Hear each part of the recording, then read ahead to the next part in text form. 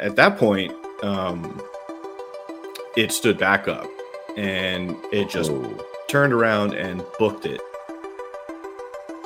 Thanks for coming back to Bigfoot Society, your weekly cryptozoology-focused podcast where I talk to a different individual in the cryptozoology field, authors, researchers, artists, all sorts of people.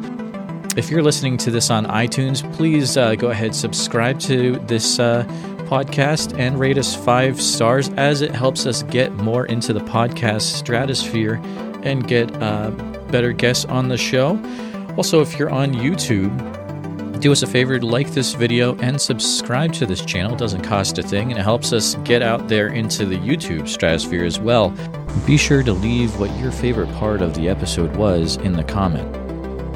This week I talked to my new friend Scott Tompkins from the Bigfoot Mapping Project. We talk about all sorts of stuff to do with Bigfoot conservation. We talk about Scott's encounters with Bigfoot in New York State and in Texas. We talk about what it's like to lead the Bigfoot Mapping Project, and also about the cool app that they have, and what it's like to get crowd-sourced reports about Bigfoot. So really enjoyed this interview with Scott. I've been really wanting to talk to him ever since I saw him in the Beyond the Trail episode, Sawgrass Skunk Ape, which you should definitely check out on YouTube. But enjoy this interview I had with Scott Tompkins from the Bigfoot Mapping Project, and have a enjoyable time.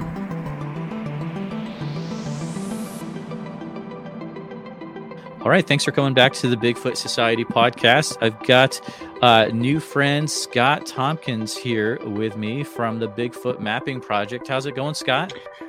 Very well. Very happy to be here. Awesome. Chatting before the show was great, so get to know you a bit, and very excited to meet everyone in the audience and get talking Bigfoot. Really excited. Sweet. Well, Scott, let's start out by going over a little bit about you so our audience knows what they are in for. So I'll look over your bio you sent over here. So Scott is the founder of the Bigfoot Mapping Project based out of Houston, Texas, fueled by an encounter about 20 years ago while hiking in his hometown of Beacon, New York, and even further motivated today by a recent encounter while bow hunting in Texas. We'll talk about that definitely. He aims to leverage technology and crowdsourcing to enrich the field of Bigfoot research, which is awesome. Scott uses analytical skills to share new maps and information with the Bigfoot community. So cool. So just what I know about you, and something that is so cool is I am a huge fan. I'm sure we'll talk about this as well. Of the Bigfoot Mapping Project's app is super cool. You know, I'm a big iPhone guy, and it's amazing. Like, you've got the map, but it's also I can see all the BFRO reports, right? But you also have it set up so that people can submit reports, which is so cool. And hats off to you, dude. Yeah, that's actually a huge part of the project, right? It's the crowdsourcing part, taking it to the next level. Everyone has a phone, everyone has apps, right? And my idea was when building the app, all right, what's going to be interesting? And when I first started the project, obviously I didn't have a database of sightings. So I hit the internet and found a database that I had already been reading in the past. And I thought about it. Why don't I put this in the app as some historical data, right? So it's called Manjani's Bigfoot database. Yep. And I'm sure a lot of people are familiar with it. And I cite him in the app just to make sure that people know where it comes from. Awesome. And that data set to start off had BFRO sightings in it up to 2016. Okay. And a bunch of other organizations from Kansas and Pennsylvania and Texas and Kentucky's in there, many, many places. So if you are clicking around, you'll see some URLs that go to other organizations' web pages as well, with different reports. So it's a pretty great database.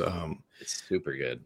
So it was a great jump off point to get the app started. And then the really important part, like I was saying, is the crowdsourcing, where we can start to build onto that and capture stuff from 2016 forward and really start to capture the data in a more uniform database, so I can perform a bit more analytical stuff on it with a lot of a lot more information in a standard format. Yeah, it's super cool. Has there been a favorite report that's come in through it that you're like, oh, that can't believe that this only is out in the open because of some app that I set together, like that just blew you away, or anything that comes to mind? There is one particular report in northern Idaho that comes to mind. Okay. And when you zoom in on the map, you'll see it was an elk hunter.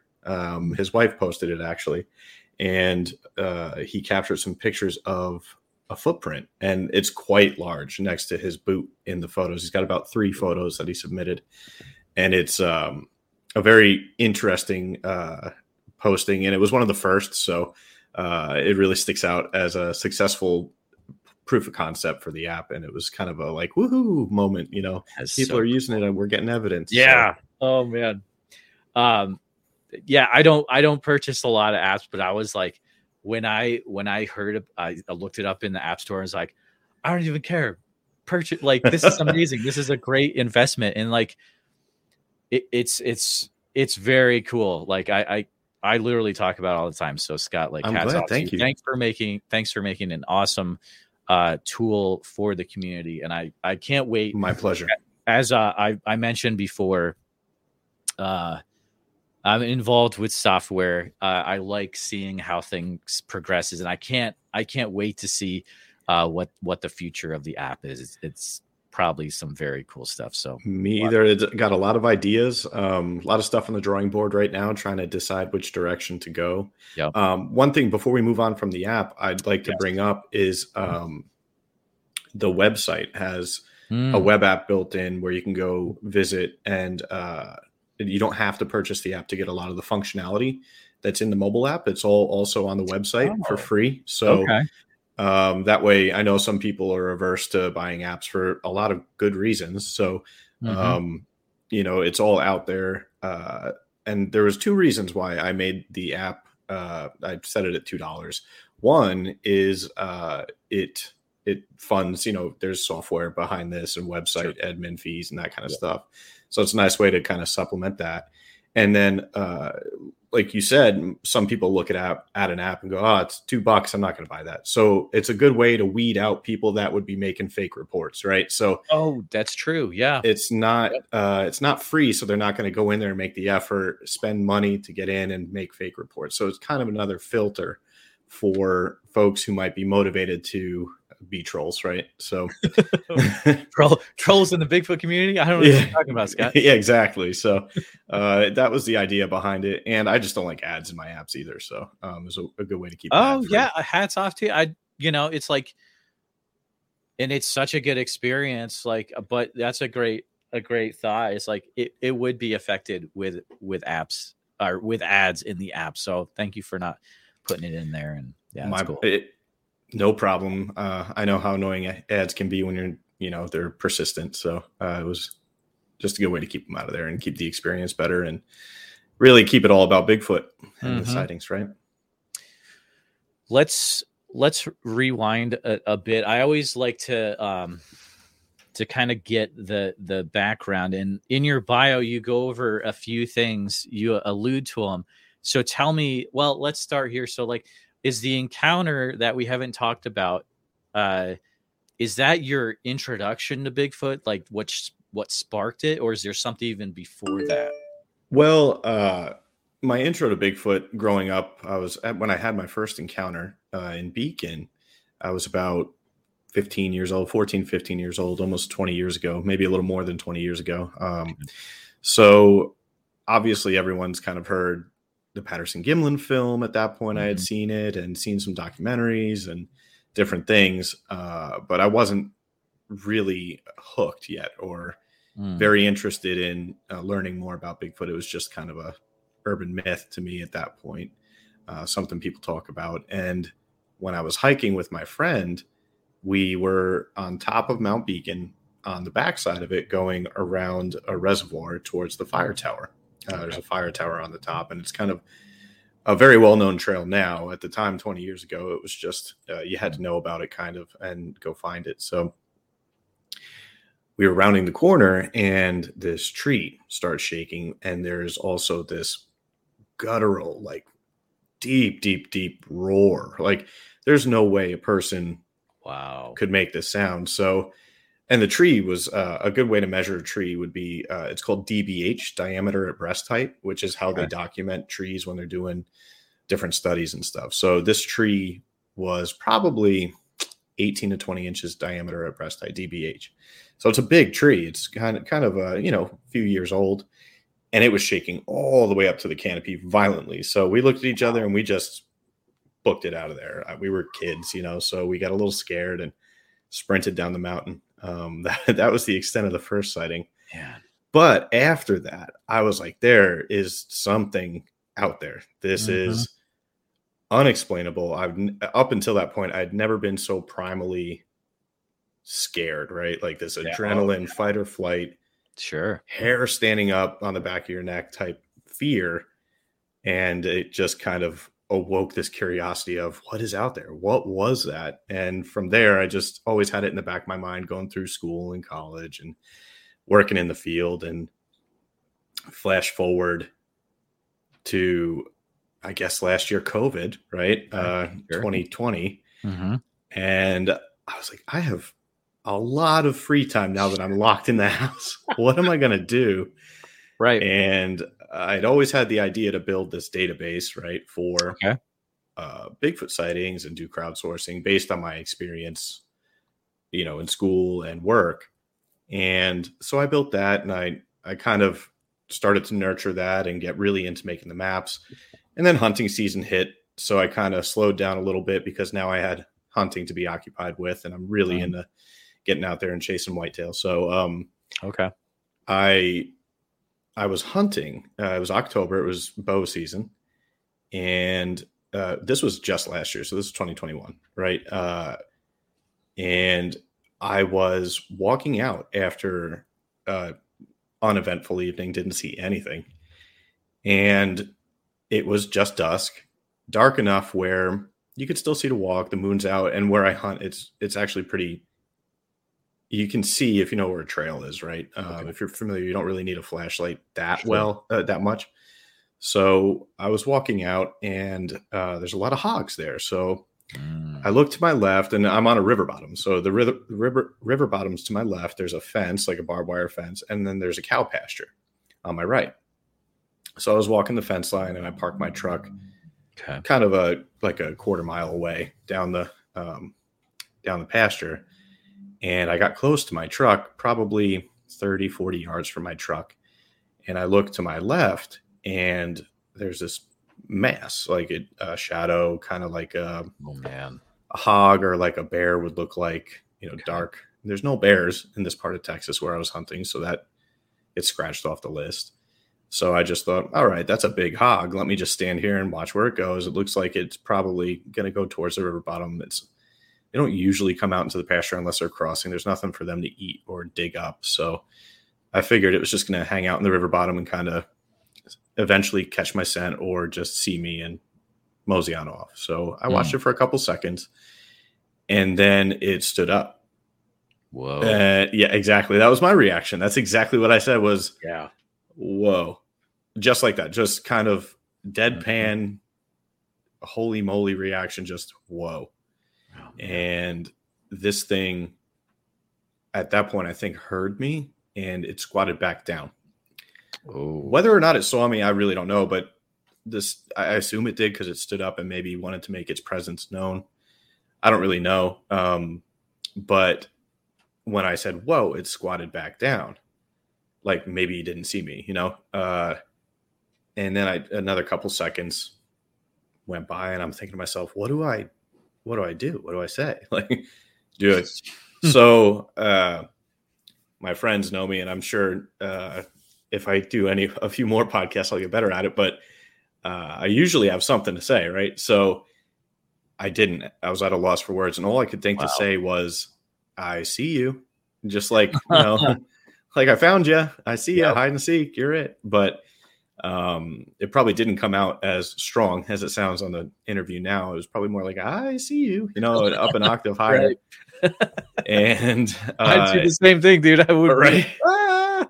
Yeah. So I was definitely nervous. My voice might have cracked. Yeah. Thank God people weren't there to witness that event. But just Bigfoot. Yeah.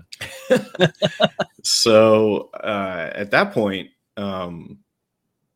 it stood back up and it just turned around and booked it.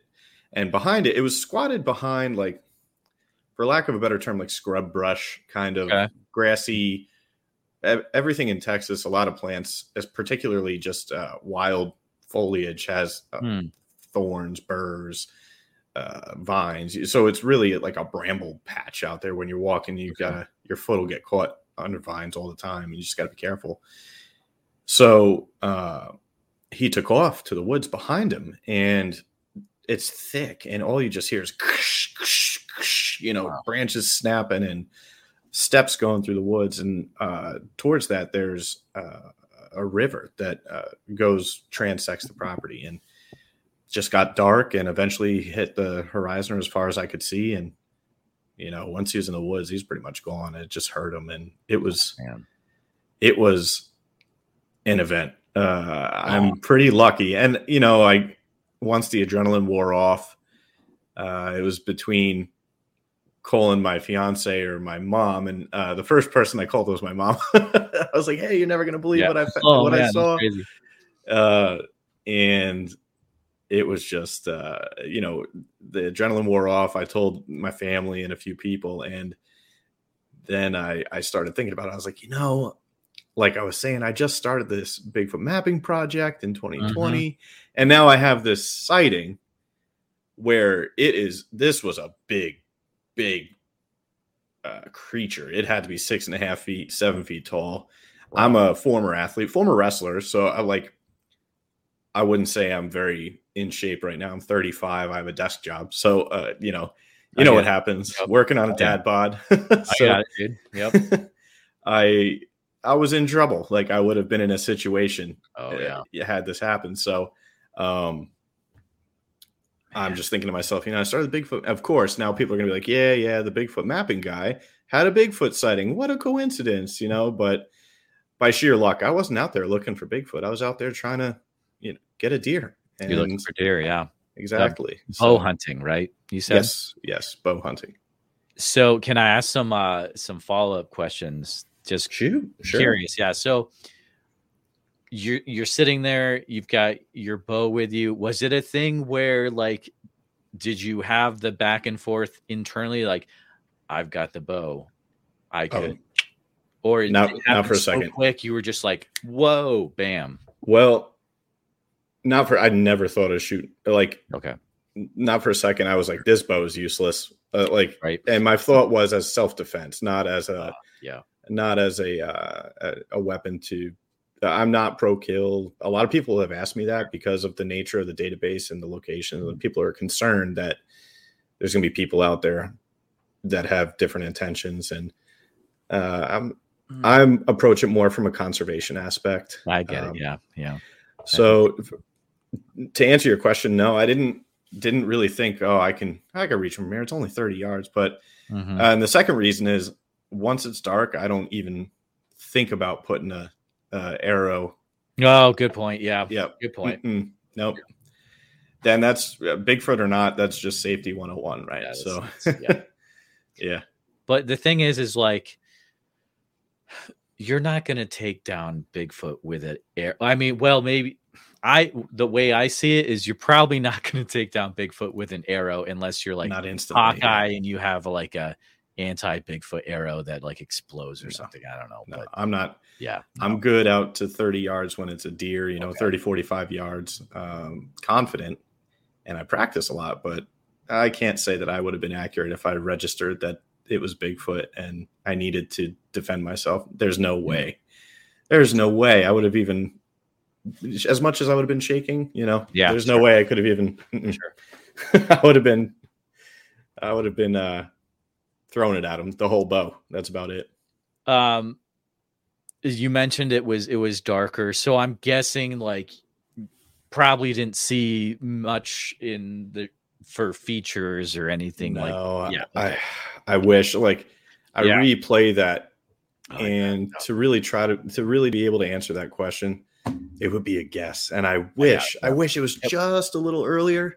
Oh man, because then it would have been lighter, and I could have distinguished color or hue at least. But what I did see was size, right? General size. Yep. I could clearly distinguish shoulders, like a big, huge head, huge head, and just a very solid looking. Well, I've said this before. You know how gorillas sometimes when they stand up, they have like a pot belly. Oh yeah, sure. Yep. That wasn't. It was lean. It was an athletic looking figure, right? Look, okay, like a bodybuilder type, but long arms and huge forearms, and I could kind of see the hands, cupped a little like a silhouette. But that's as good as it got, just like a silhouette. Okay. Sadly.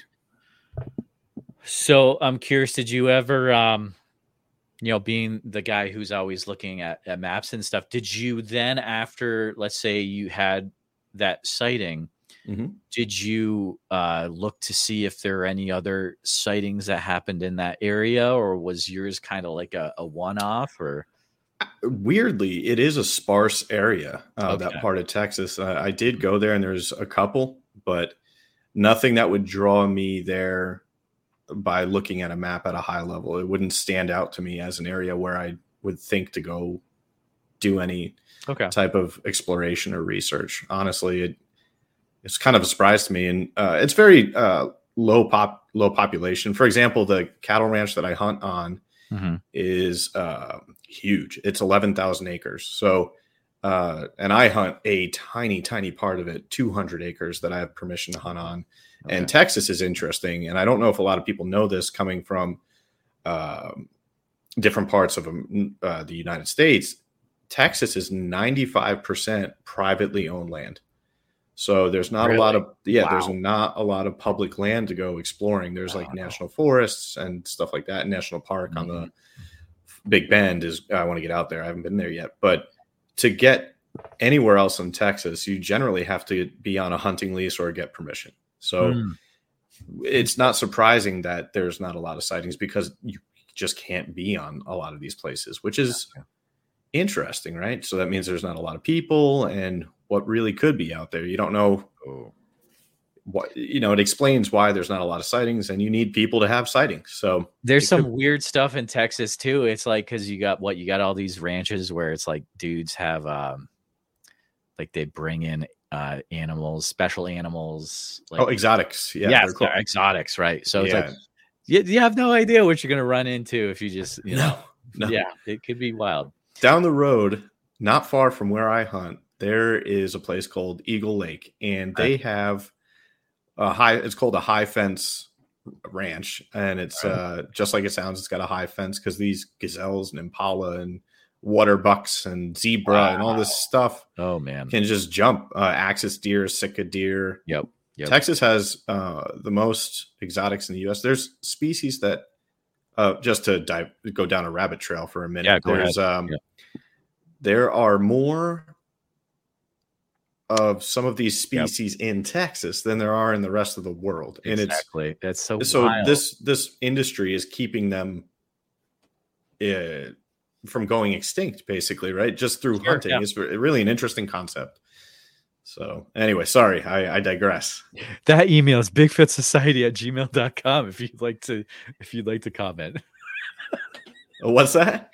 I was just like, I'm sure some listener is going to send me a comment on that. I'm like, it's bigfootsociety@gmail.com if you want to send me a comment on that. Like, bring it on, dude. Come on, let's party. No, I'm cool with that. I'm cool with that. What is the main, if you had to say what the main goal of the Bigfoot mapping project is, what's like your guiding light, your true north? It's like my mission statement. Really, I should write that down. Actually, that's a great way to refine that too. But starting out, my idea, there's two facets really about this project. The first one is learning more about this creature by capturing data and putting it all in one place, right? So when you have all of these different organizations doing a lot of hard work, like BFRO or Texas Bigfoot Resource, or a bunch of them up in Washington, you name it, across the country, and they all maintain these separate databases, then it's just the same concept as like Homeland Security. When the FBI and the CIA and NSA all share their databases, you get better intelligence, right? Gotcha. So Gotcha. That's the concept, is bringing it into one place so we can learn more about Bigfoot and treat it like a conservation organization, so we can figure out what kind of forests we need to protect, when we, what hunting seasons impact Bigfoot, what type of construction, what type, how population growth, all these different things, how they affect the population of Bigfoot. And by bringing it all in one place, we can do that. So the first thing is to learn about Bigfoot and protect the animal. The second one is to feature what technology can do, modern technology can do for conservation, or for anything you might want to use like GIS for. I'm very pro GIS. So like, imagine, I didn't know what GIS was when I went to college. I had no idea, right? So I took it as an elective and fell in love with GIS. You can solve so many puzzles with it. You can do emergency management. You can do search and rescue. You can do conservation. You can do farming. You can do, you name it. We touch GIS almost every day. So that's the second part of it, is showing people and exposing what GIS is and what it can do. So two things I love: being outdoors, looking for Bigfoot, and GIS technology. I love Excel. I love statistics. I'm a nerd, actually, at heart. It makes sense that it would be like, if you love that stuff, and you love Bigfoot, like, this just has to happen. Well, yeah, exactly. It marries the two, and it just, hopefully it comes through that this is a passion project for me. I'm not doing it in disingenuously, right? This is all about analyzing the data and getting interesting, useful insights out of it. So, awesome. And sharing that, right? It's important to share that. Being we're both Bigfoot nerds, right? We're into it. Because of this project that you're doing, had there been any like cool like collaborations or partnerships, or like, some guy was like, oh, that's awesome, and you're like, holy mackerel, you're this dude, and like, this is blowing my mind, like, There's been a couple, actually. I'll start with one who we both know, Alex Petikoff. Yeah, Alex Petikoff is so cool. I couldn't go an episode with, I just talked to him on there.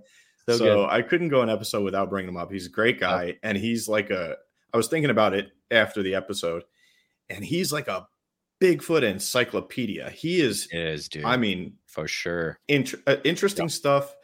History of everything. I will be mid conversation. He's like, oh, that reminds me of this sighting from 150 years ago, and he'll remember the guy's name. And so smart. And he's really an interesting person, actually.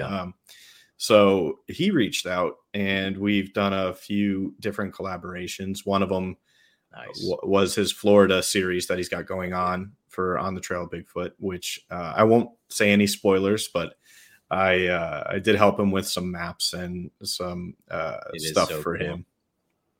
When I saw that, just to Rabbit Trail for a quick second, and then we'll go for it. I love Rabbit Trail. When I saw that Beyond the Trail, I think it was Sawgrass Skunk Ape, that one. And you were like, I was like, oh my goodness, Bigfoot Mapping Project. Like, this is going to rock. And it rocked real good. Like, I was so happy about that partnership. And like, he kind of made it a little like Sasquatch out of the shadows at the beginning with the interview between you guys. I was like, this is awesome. And then I was like, holy mackerel, I got to get Scott on real quick, because people are going to watch this, because a lot of people watch those things on Small Town Monsters. Like, it's going to be hard to talk to this guy, because everyone's going to be like, bam. And I was like, I got him. So yeah. I'll come back. Anytime. You're one of the first people I followed when I created my Instagram account for Bigfoot Mapping Project. I found you instantly. So yeah, Thanks. It's actually me wanting to talk to you. It's not the other way around. So it's a pleasure to be here. You tricked me. So who else? The long con. Dude, that's how you get the good interview swing. Just kidding. So who else was kind of blowing your mind when you were like, oh man, this is crazy. I'm talking to this dude?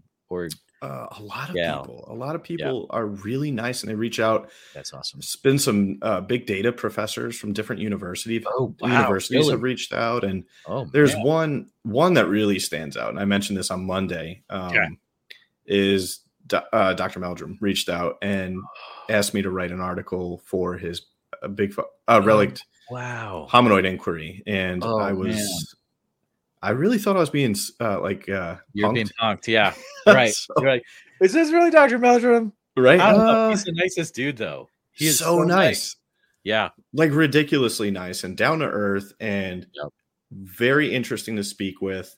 And I've done a couple things for him back and forth. I think he has, I don't know. I don't want to spoil anything, but I've made a couple maps for him, and he has some stuff coming out. Whether he'll use the maps or not, I don't know. But I'm looking forward to seeing what he does with them. So no spoiler, hopefully some good stuff. Spoilers.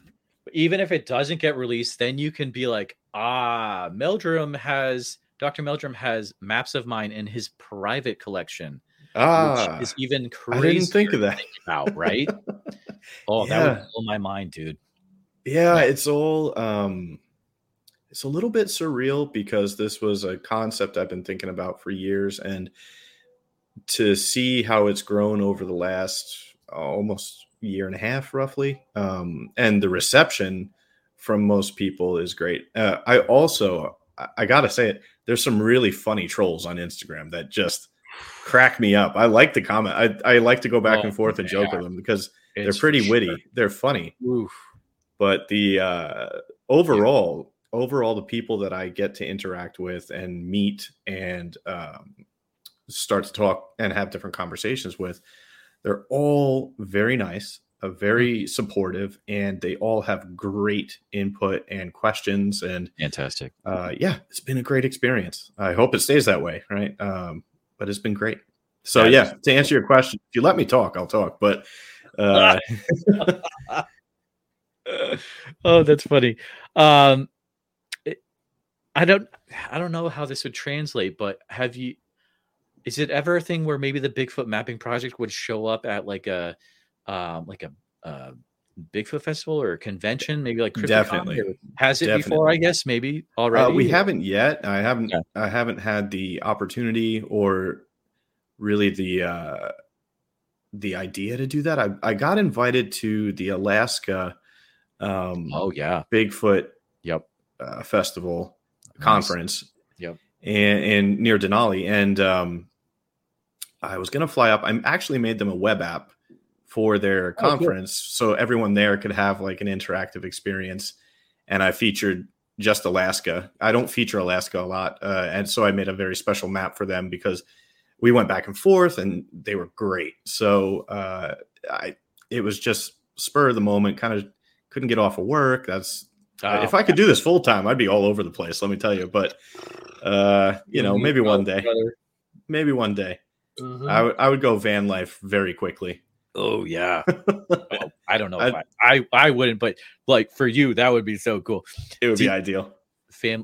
I guess you can do it as a family dude, but we'll see. I'll start with I gotta get my podcast studio shed going. So as we were talking about before, it's coming someday. So it'd be cool if you did like a storage container one, soundproofed it. Oh, that'd be weird. Yeah, that'd be. Oh, yeah, it could work though. It could work. Great studio.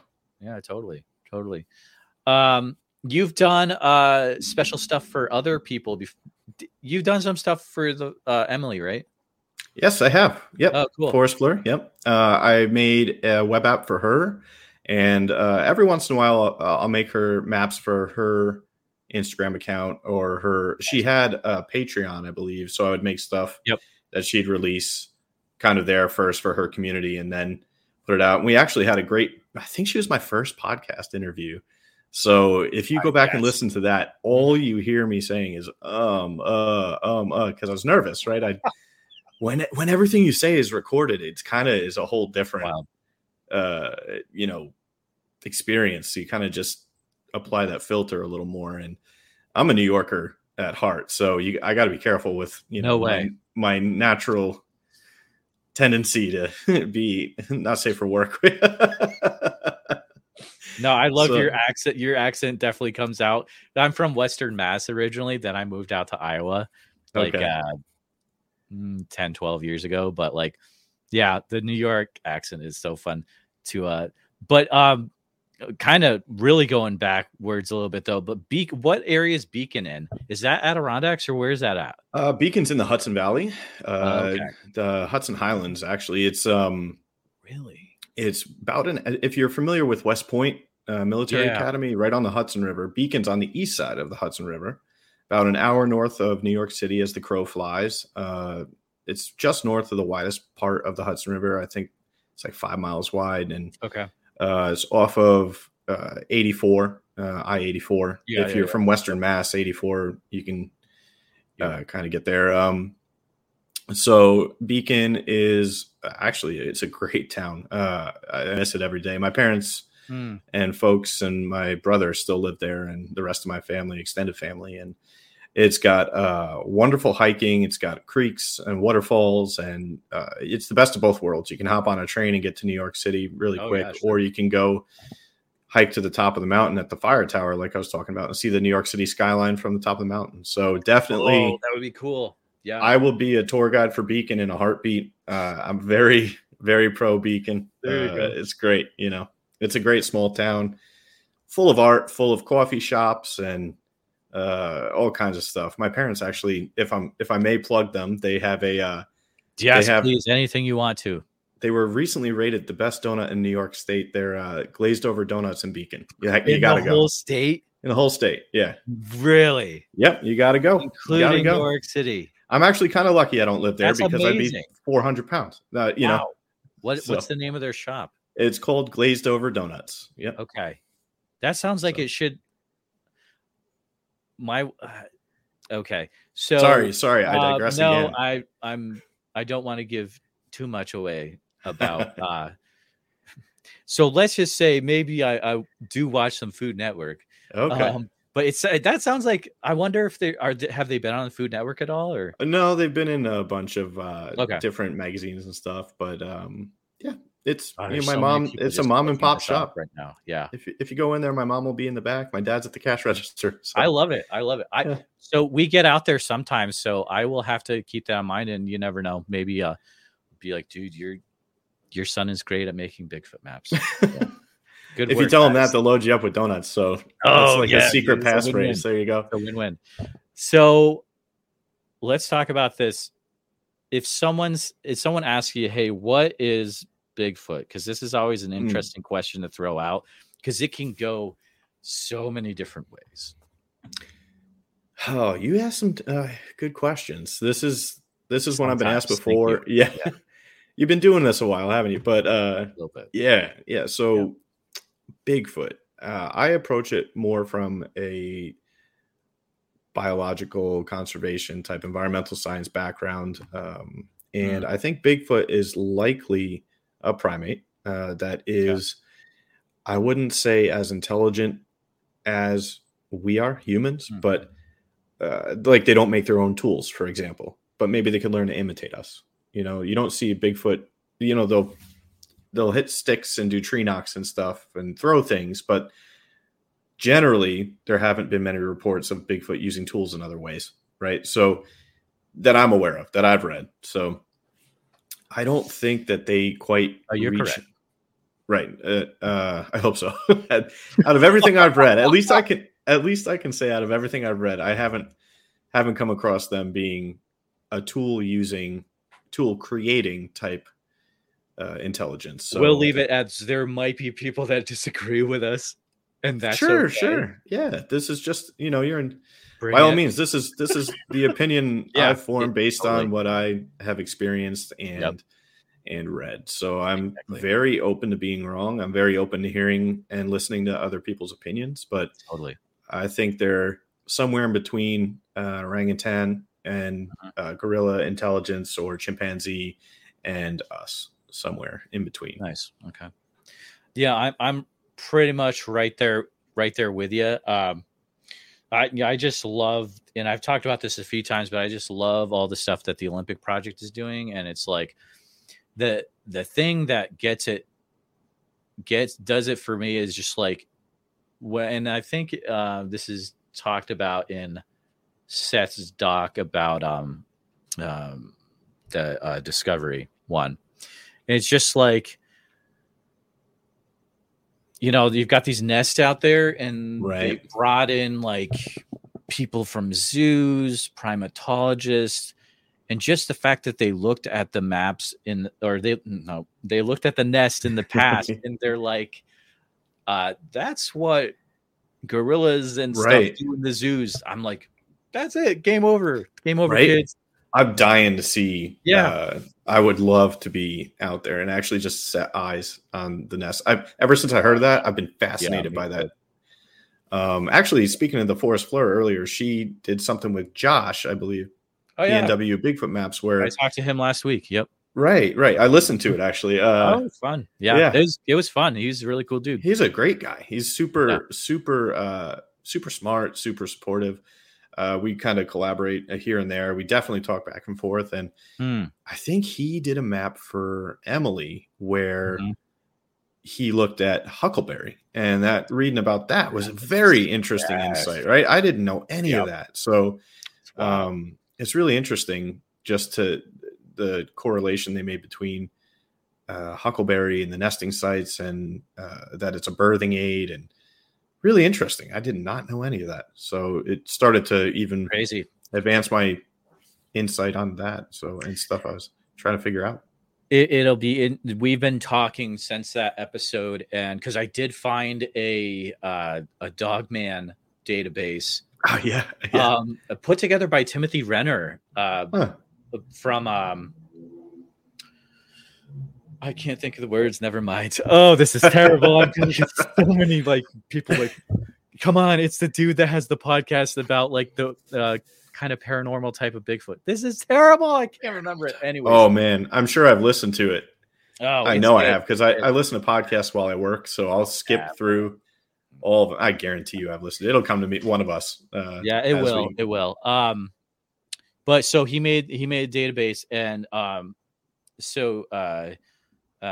Josh is seriously looking into like maybe making a map with it. I think that's a great idea. It should be awesome. I think there's a lot of overlap between Dogman and really, I'd never heard of Dogman until I started the Bigfoot Mapping Project. I didn't know. And so as I was going through different reports, this started to come up, and then there's a lot of ambiguity between reports where it's like, that could be a Bigfoot, or what did they really see? I'd love to see that. And then proximity to Bigfoot sightings would be really interesting insight. So you're getting reports all the time. Do they send you stuff that's not Bigfoot? And like, they send you reports of other stuff like non-Bigfoot cryptids or like dogmen? Pretty much all Bigfoot. Pretty much all Bigfoot. I've had a lot of requests to maybe add like another category for other cryptids or supernatural stuff, like ghost hauntings and things like that. And maybe one day down the road, I'll create another website that does that. But this is really my passion, and I really worry about getting too distracted. It's called scope creep, right? Like, Yep. I want to focus.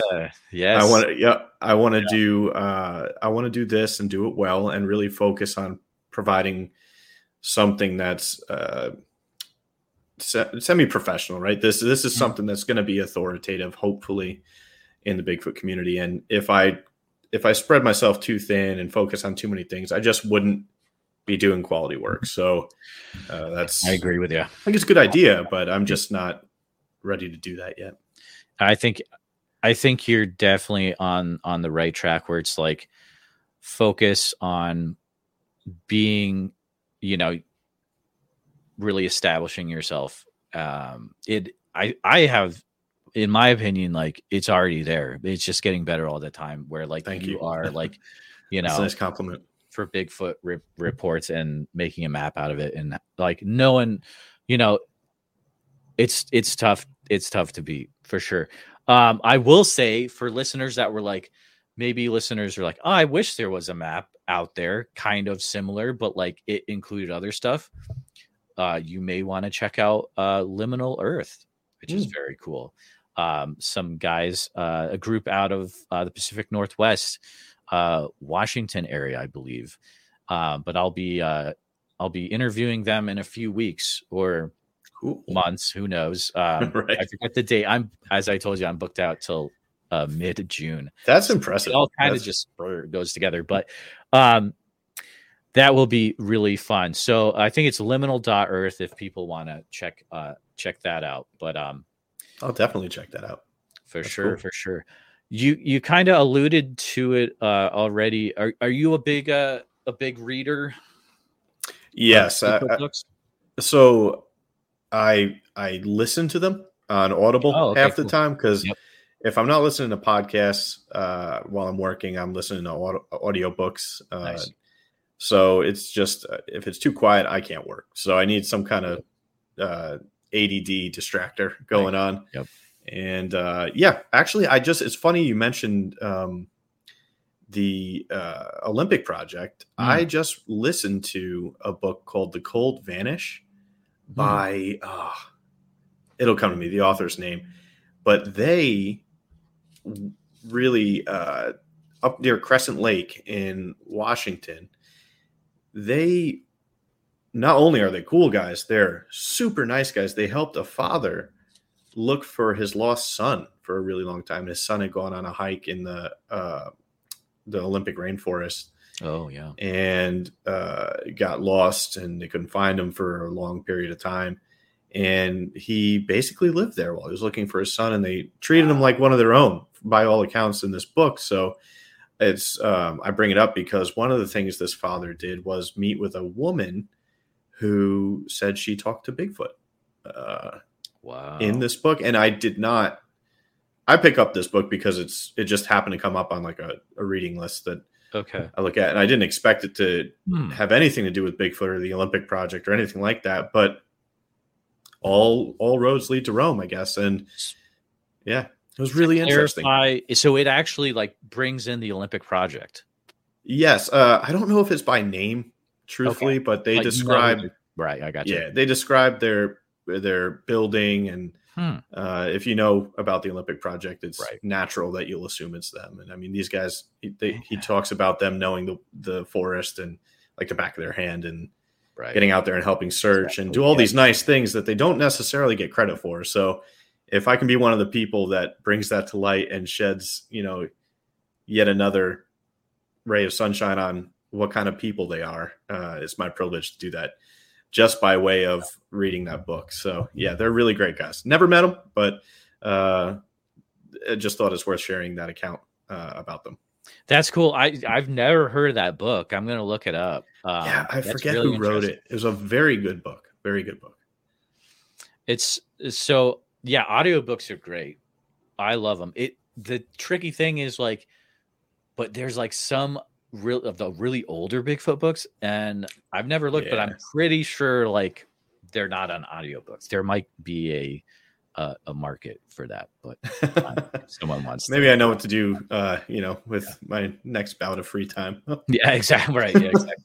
Oh yeah, I'm the same way. Like I desperately have to stay focused on this, or I'll just like go shiny object syndrome. And yeah, this is great. I sit down in front of, I have dual monitors at home because I work from home sometimes, and I'll sit down after work and I'll have dinner, and then I'll come back and I'll crack I like, there's beer I like, it's called Montucky Cold Snack. I'll crack one of those and just nice. Make just start to dabble a little bit and start an idea, like read stuff, and then follow that little path to a new map, right? A new insight, a new idea. And it's fun. It's just a nice outlet to be able to make these maps and share them with folks and come up with interesting insights, or at least stuff that I wouldn't think of all the time.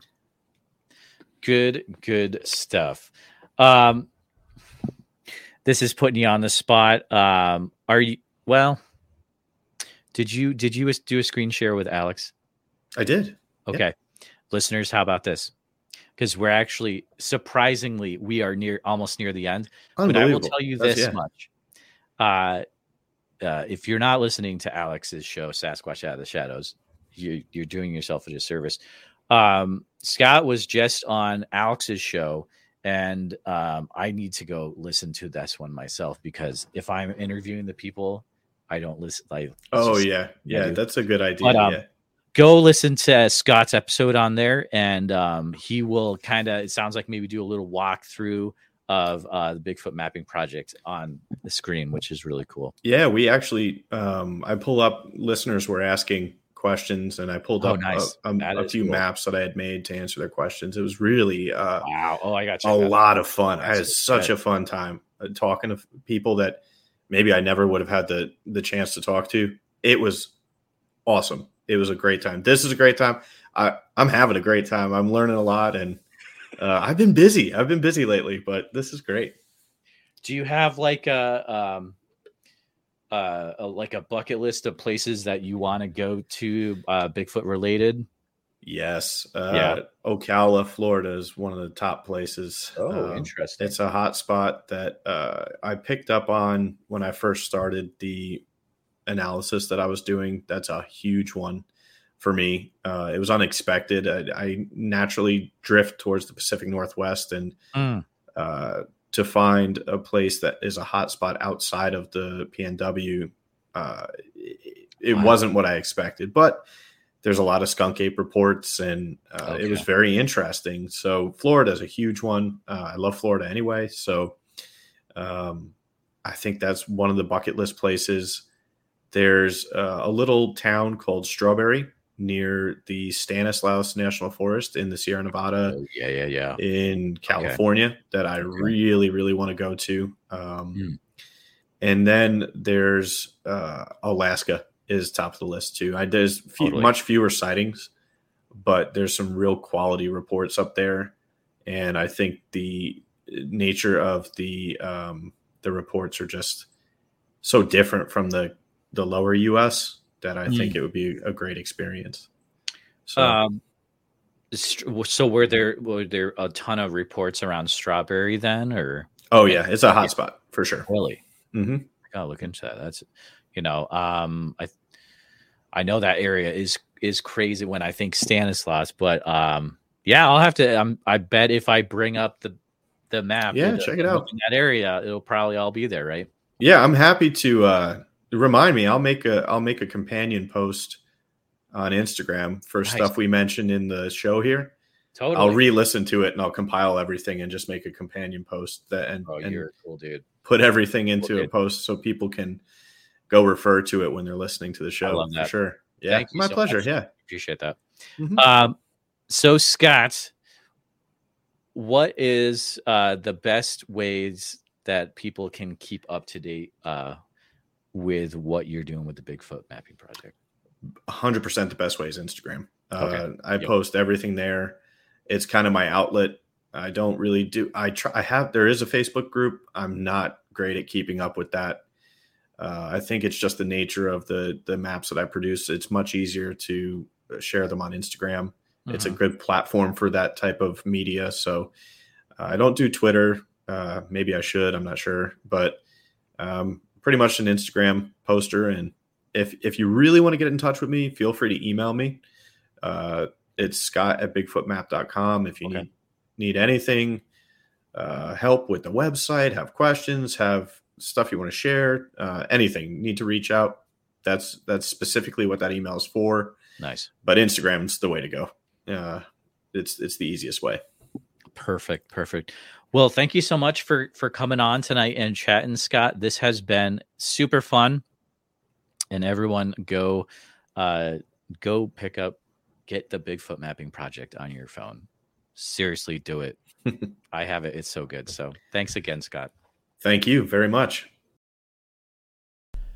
Thanks for listening to the Bigfoot Society podcast. Please take a few minutes to review the show on iTunes, 5 stars, as it does help us get into the eyes and ears of more listeners on iTunes. That will help us just get bigger and bigger and get even better quality guests for future shows.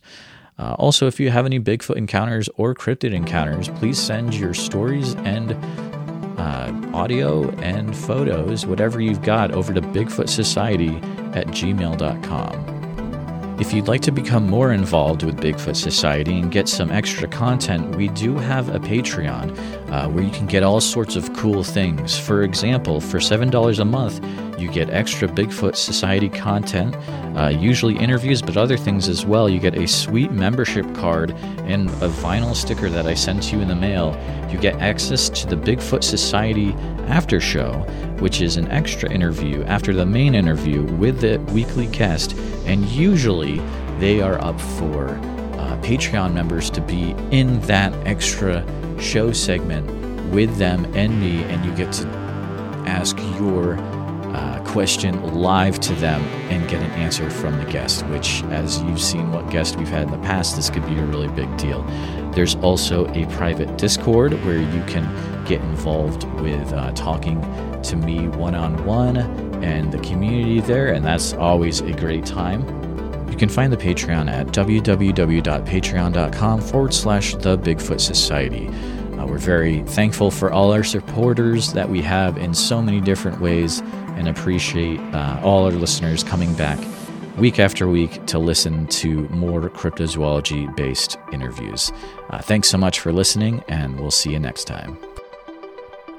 The views and opinions expressed are those of the guest and do not necessarily reflect the official policy or position of Bigfoot Society.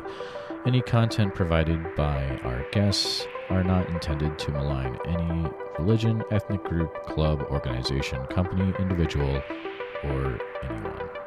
Thank you.